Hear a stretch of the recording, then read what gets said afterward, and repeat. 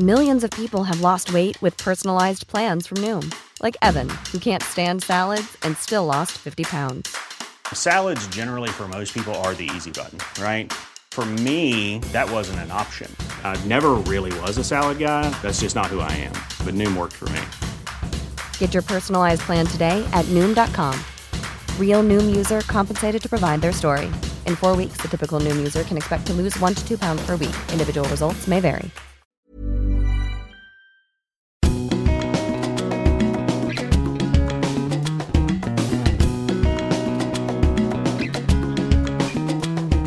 Hi, and welcome to Maths Appeal. I'm Bobby Seagull. And I'm Susan Okereke. And the aim of our podcast is to make maths accessible to really everyone. Every week we discuss a fundamental maths topic. This week we're going to be discussing additive reasoning, that's adding and subtracting. And then I set, I love myself a puzzle related to that topic. We also have an interview with a wonderful guest called Danielle Newnham. She's the co-founder of F Equals, an empowerment platform for women in tech. And then, obviously, we need a solution to the puzzle, so we'll discuss that at the end. But first things first, we wanted to say a big thank you to you for taking the time to download our podcast. It's early days for Maths Appeal, and we need to spread the word. So please subscribe, otherwise Susan will be sad. Give us a nice rating and follow us on Twitter, Instagram, and we're at Maths Appeal. Wonderful. So let's get started. Today, the math topic we're looking at is additive reasoning. Additive reasoning is the relationship between adding and subtracting. It's quite a fundamental basic skill in mathematics. And the way we set this topic out is we ask 3 key questions and we discuss, Bobby and myself as math teachers, how we go about delivering this topic to our students. First question we ask is, what do we first think when we hear about the topic? Second thing we talk about is how do we actually teach the topic? And then we talk about the main issues, the key issues that students find when we deliver it. So to start then, Bobby, when you first thought about the topic additive reasoning, what came to mind? So I'll be honest, Susan, initially I thought, it's just adding and subtracting, which it is ultimately, but the word reasoning made me feel a bit sort of uncomfortable. So I looked up what sort of people thought additive reasoning meant, and the explanations I had were that children are trying to understand our world of numbers, and it's about addition and subtraction, but it's more than that. It's about like how we join numbers, how we separate numbers, how we look at the parts and wholes. But I guess when someone talks about adding and subtracting, that is what additive reasoning is. Yes, it's the whole idea of the relationship and the inverse relationship that adding and subtracting can have. And understanding that, I think a big problem that I've kind of witnessed with students is that they understand the idea of adding, so putting more to something, kind of making something bigger. But when it's the reverse, when it's about taking away, is where they kind of find things a lot harder. So they are able to count on easily, but not able to count backwards easily. And that's kind of, again, quite a massive skill. Yeah, because growing up, we always count things. Like we will count, 1 car, 2 car, 3 cars. So you're adding upwards. Where subtraction is as a maths teacher, it's like they're both the same level of difficulty, but actually kids find the subtraction part more challenging. Well, all you have to do is ask a student to count up in twos, and they can easily do that, 2, 4, 6, 8, and they can kind of go to 100 and above. But then when you start to get them to do it backwards, 100, 98, 96, 94, that's where the fluency totally kind of is lost. And that's where actually a lot of difficulty can come, because their counting backwards isn't as kind of secure. But that's kind of, there's the fluency in the words, but it's the fluency in understanding. And additive reasoning is such a key part of what we kind of do, and also something that kind of can get lost, especially in secondary school. Yeah, I was also thinking, again, when I heard the word additive reasoning, I thought of verbal reasoning in schools, because again, children, when they write, reading and writing is part of verbal reasoning, but there's there's a slight difference between verbal reasoning and someone that can read and write. And in mathematics, adding and subtracting, how would you distinguish that between additive reasoning? I think, so the reasoning part, because I did a couple of courses on this last year, and the idea that reasoning is about kind of being able to explain your answer and showing and understanding, whether that's through written or verbally. So it's kind of the student being able to explain that by taking away, they've decreased something, and seeing the relationships there. Something as well is understand. A lot of students, I don't know if you've found this an issue that can kind of arise, is the fact that when the commutative element of adding. And commutative is where, so if I do 3 plus 4 is equal to 7, it's the same as 4 plus 3. If you just switch it around, it's still the same. So if you switch the numbers around, it's the same answer. But that isn't the case for subtraction, and that can really confuse a lot of people, especially kids. And that's kind of where I think a lot of confusion can arise with things like negative numbers, but also when it comes to doing, written method subtraction. Yeah. So I think a lot of students are very good at written method addition, because you add up and then you kind of carry forward and it kind of makes sense. But when it comes to subtraction, where you've got your numbers, on top of each other in a column, I'll do a visual and you can kind of refer to that on our Instagram page. Yeah. When they write it down, the whole concept of borrowing from your place value that's bigger really throws a lot of students. They don't know how to do the written algorithm of subtraction because they don't really understand what's going on. And actually, that's quite massive, because it's like counting back and knowing that the borrowing actually is necessary, because you're just taking 1 over, and that 1 you're taking is actually a 10. Do you understand what I'm saying? So again, as a secondary school teacher, I often just assume my students will understand this. Like in year 7, I'll put some questions up and say, let's get you fired up with a quick starter task. Here's some addition, subtraction questions. But then I assume that everyone's developed that concept fully, which is sometimes perhaps a mistake. Well, because I've worked with a number of students, say, who are like in low retaining groups, and written subtraction is something that can really, really scupper them. And actually, that's where visuals are really amazing. So there's quite a few resources out there where you can do 51 take away 35 as a column, but you can do it with Dean blocks, so you can sort of see the rods, and you can. The Dean blocks are the little. The little, so you've got 1 cube is like 1, and then it's in a rod for 10, and then it's in a square 10 by 10 for 100. And so the whole idea of you borrow from the tens, and that's 1 rod of 10, which means when you take it over for 51, that 1 that's a unit now becomes 11. And so they can visually see that that's happening. I think a lot of the time that wasn't the case. I also think a number line is incredibly powerful. So when I'm teaching adding and subtraction, it's that with the question, say 4 plus 3 equals 7, right? 4, that first number is where you start on your number line. And then the plus tells you whether you go up or down on your number line. And then the 3 tells you by how many steps. And that first number beat is really important. So again, if I was to say 3 take away 4, you start at 3. Take away, you're going down the number line, and that takes you below 0 to -1. And it's understanding the difference between those two things. So a lot of students might think they're the same, but they're just not. And a lot of my students, if they see a subtraction question, they always assume that the larger number has to be first. Like when you said 3 minus 4, some of my students in year 7 might have said that's 1, because they assume you always have to the larger one at the top, sir. Yeah. And but you're saying that as year 7. I know some year 11s, who it's a similar thing. So it's the understanding of kind of the order of things as well. Right, so that seems like we are at a good point to get to the puzzle. What you got for us, Bobby? So I'm rubbing my hands, you can hear that. Okay, so, visual again. So imagine there are 5 women on a basketball team. You can imagine this, on the courts. You can hear the feet rubbing against the... They're quite tall, are they, Bobby? They're quite taller. They're taller than me, okay? So there's 5 women on a basketball team, and their squad numbers are on their back. So the sum of their squad numbers, which are all different positive integers or whole numbers, this adds up to 50. So what's the largest possible squad number? Right, okay, so it's 5 So women. 5 women on a basketball team, each with a different positive whole number on their back, which is their squad number. If the total of their 5 numbers adds up to 50, what is the largest possible individual squad number? Brilliant. I've got it. Okay, right. My mind is thinking. So, on that, we're going to now have a listen to our interview. This week, our guest is Danielle Newnham.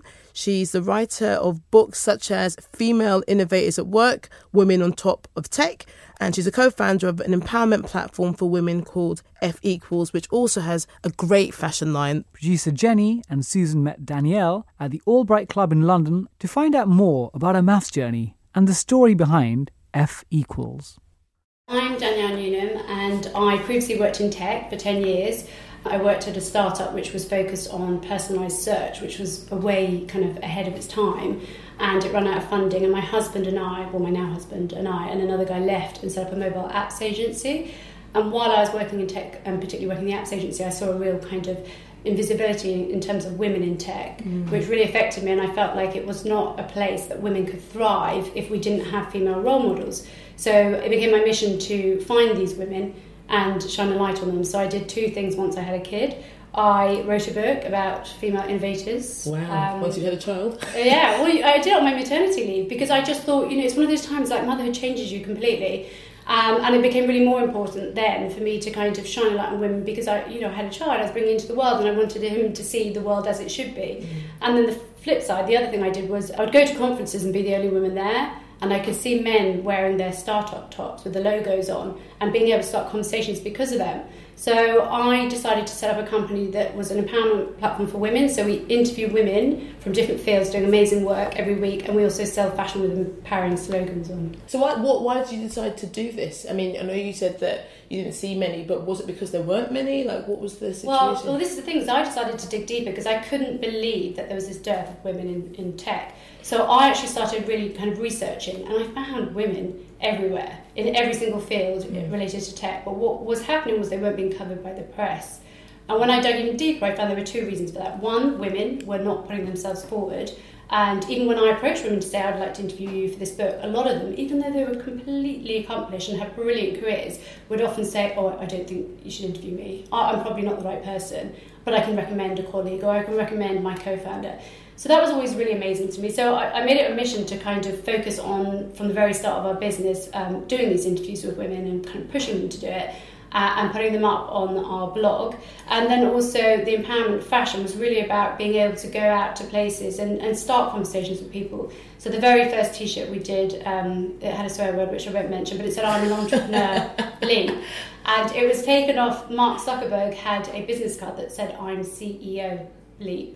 And a girl in the States had basically worked for him, got these T-shirts printed up and we imported them. And they did really well because women would go to board meetings wearing them and suddenly it was like, it kind of broke the ice. But this was like 4 years ago, and so now, with all that's happened politically, it's become even more important.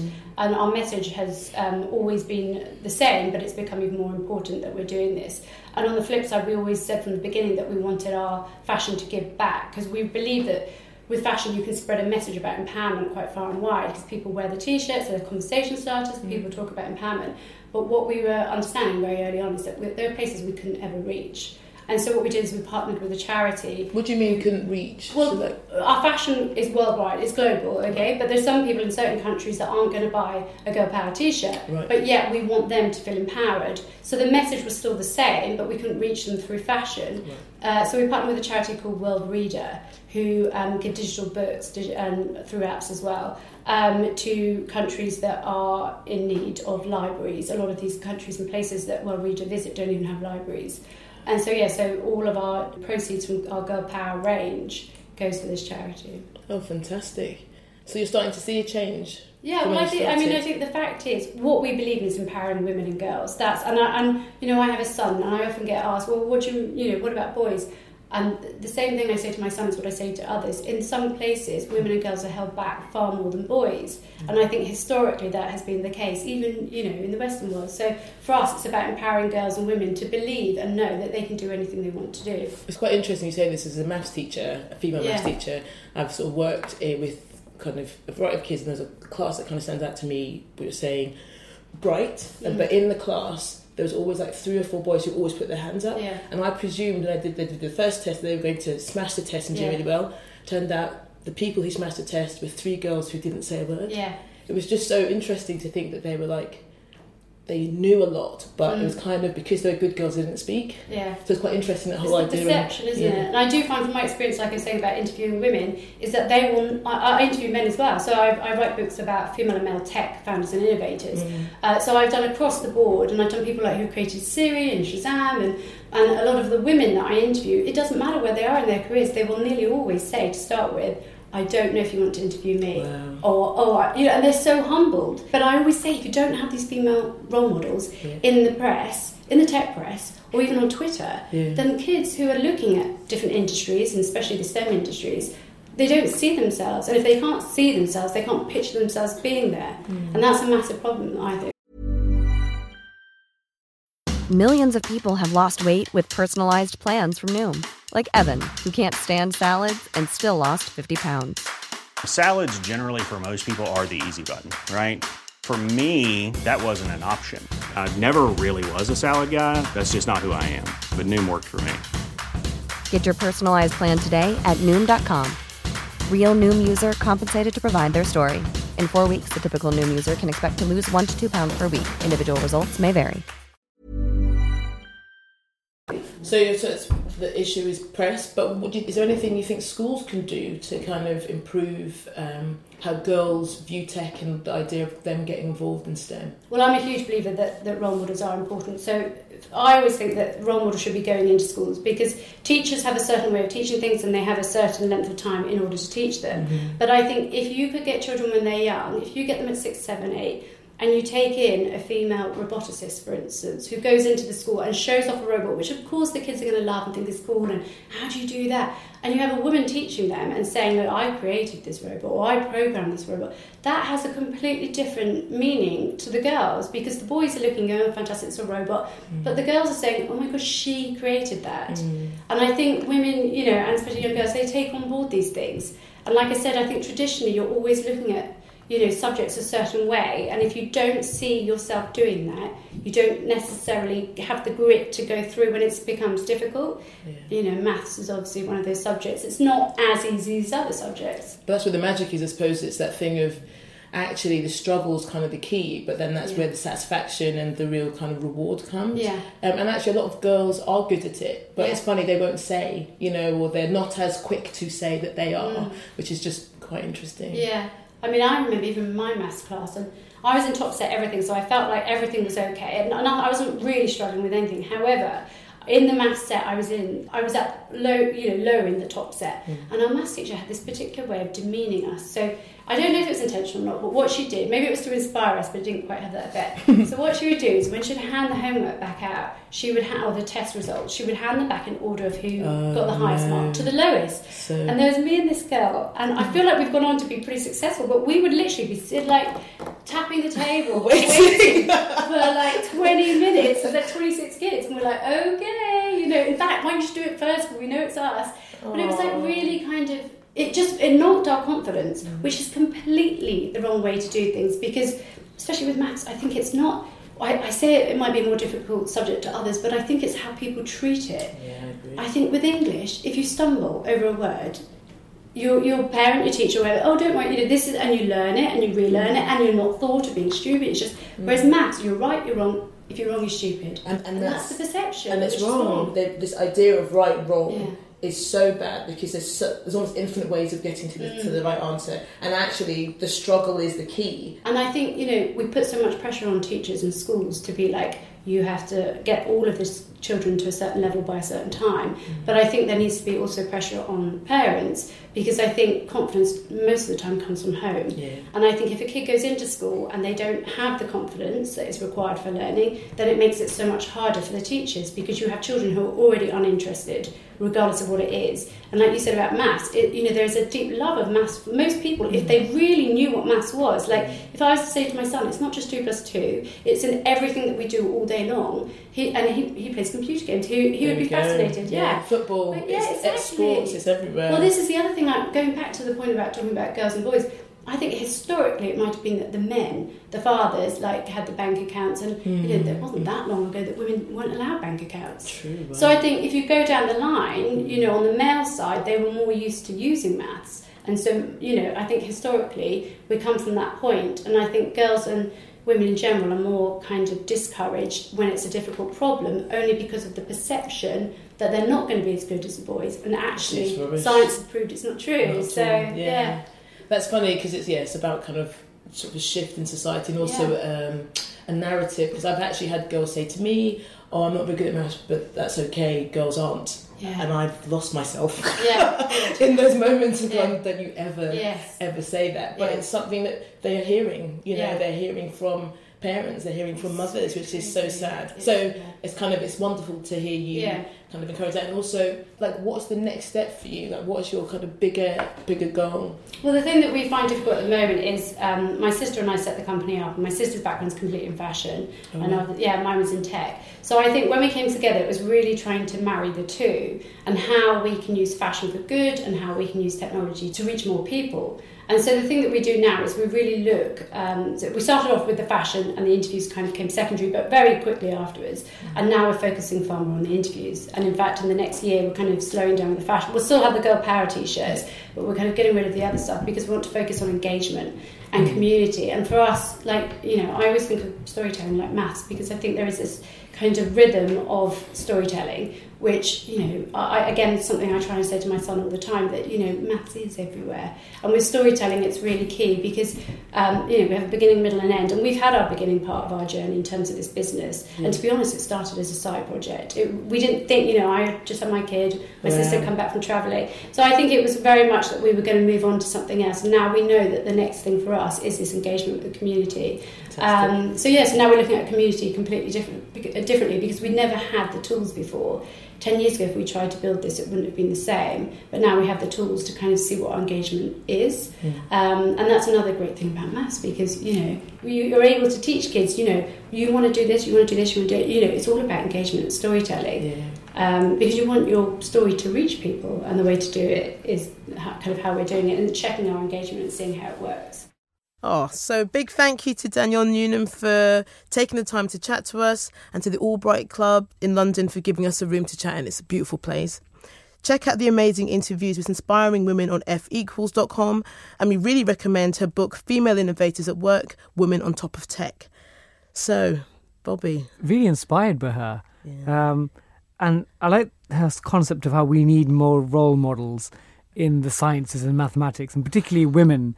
And there are some people that would be the naysayers and say, we should just let talent out and whoever's the best, the best. But if we've had decades or centuries of underrepresentation because of the way society's been sort of like a patriarchal organisation where the men have the bank accounts and the men control the money and the finance, of course, women have not been brought up in society where numbers. I think it's only till recently where was it home economics was taught separately. So I think was it before sort of in the 60s, 70s that sort of. As after the war, you had school texts and secondary moderns, and I think it was you sort of did home economics as a woman, as a girl, and then you did kind of house school, like making practical stuff, and so the man of the house was the person in charge of the money and things. But that's what I think. Also, there was a narrative at the time that women couldn't. So the women weren't allowed to vote because they weren't able to manage the thought process behind voting. Yeah. And so this is unless in the last 100 years, and actually science has proven that that's not true. So this is in this new kind of realm. So it's amazing what she's doing to showcase that. And things we really need it was, again, of course, I have to be careful not to stereotype, but again, from my class experience, I've seen that boys in all middle, high, lower attaining classes would, on average, tend to overestimate their ability to get things right. And with my girls, again, this is a stereotype, will tend to underestimate. And this leads to the issue where, in your class, you said that you had a class where the boys are always putting their hands up. They were so confident, and I really, really believed in that class that the first test that we do, that the boys who were always talking were going to do really well. And they were, sounds awful, quite average.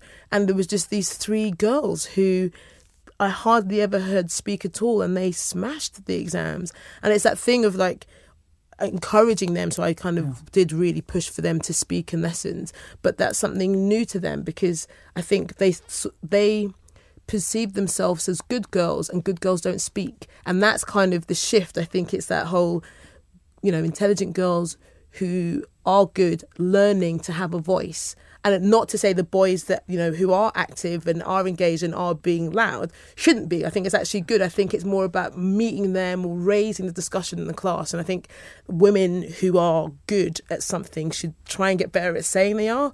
Yeah. But it's a newness. I think it's new for a lot of women who've got maybe a little bit of power to be like, actually, I've got something to say. Yeah. And that's what's great about F Equals. It's a really amazing platform because there's some women doing incredible stuff, as well as some men. Of course. But you need to make sure that people are aware of it, rather than people think, oh, actually, I'm a woman, I shouldn't really speak up because I don't think I'm as qualified as my male counterparts. Actually, if you've got the qualifications and got the skills, you should be out there on a platform sharing your knowledge and ideas. But also, and not thinking about it as an ego thing, it's kind of you're doing a duty for the girls in schools who have the capacity and capability to do it, to do what you're doing, but don't have the vision because they don't see anyone else in their lives doing it. So it's kind of not just do it for ego, don't even do it for ego, do it for the younger people coming up. And that's kind of why the organisation that Danielle is running is so necessary. I need to get a t-shirt, by the way. Yeah, definitely. We all do. So now, shall we go to the puzzle? Yes. Shall I remind you of the puzzle first? Please, I think everyone would like a reminder. Yes, so we've got 5 women, probably all taller than me, on a basketball team with their squad numbers on the back. The sum of all their squad numbers, which are all different positive integers or whole numbers, adds up to 50. So what is the largest individual possible squad number? So how did you get on with our puzzle this week? Right. So again, this one, I think you are probably getting the idea that I quite like to draw a few diagrams. Yeah, I can see it. Our listeners can't see, but I can see lots of very well-drawn pictures. Oh, thank you. I'll be putting all of our solutions on our Instagram at Maths Appeal. So I sort of did the sum of 5 unknown numbers equals 50. I did them in little boxes. And we wanted our biggest value. So what I did was, and we couldn't have any repeats. That's what I kind of gathered. You couldn't repeat any of the numbers. So then I just thought, we'll start with the smallest number we can have. That's an integer 1. Then the next biggest number 2. The next biggest number 3. The next biggest number 4. So that's the first 4 numbers of our basketball squad. And then I added those together, found the sum of those, which came up to 10. And then I took that away from 50. So the biggest value we could possibly have is 50 take away 10, which is 40. Perfect. Oh. Yeah, well done. Good. Yeah, okay. Did you do it the exact same way? Yeah, the same way.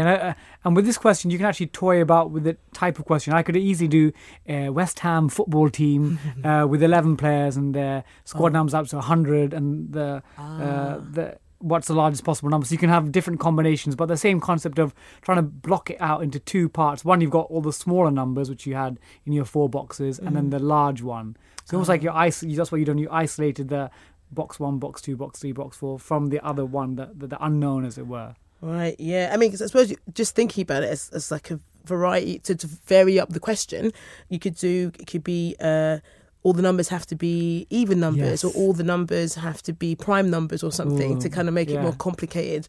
Oh, I liked it because also it wasn't that difficult.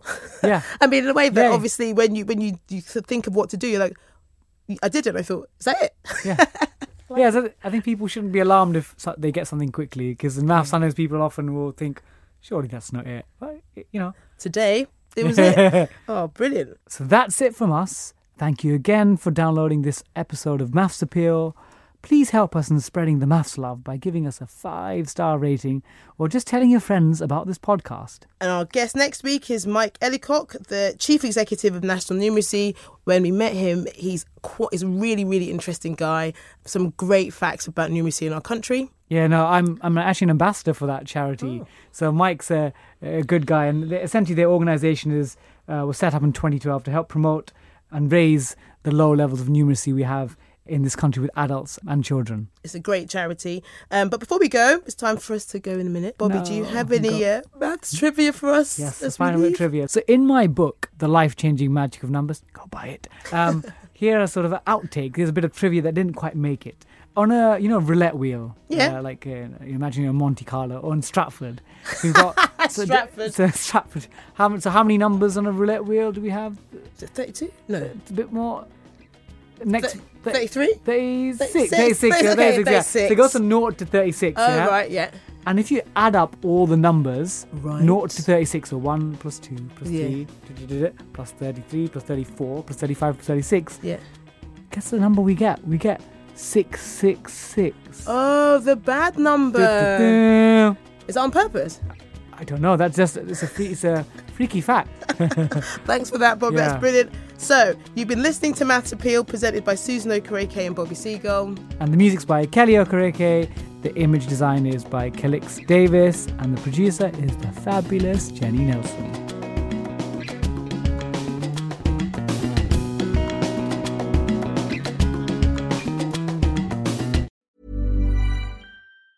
Hi, I'm Daniel, founder of Pretty Litter. Did you know cats tend to hide symptoms of sickness and pain? I learned this the hard way after losing my cat, Gingy. So I created Pretty Litter, a health monitoring litter that helps detect early signs of illness by changing colors, saving you money and potentially your cat's life. Pretty Litter is veterinarian developed, and it's the easiest way to keep tabs on your fur baby's health right at home. Go to prettylitter.com and use code ACAST for 20% off your first order and a free cat toy. Terms and conditions apply. See site for details.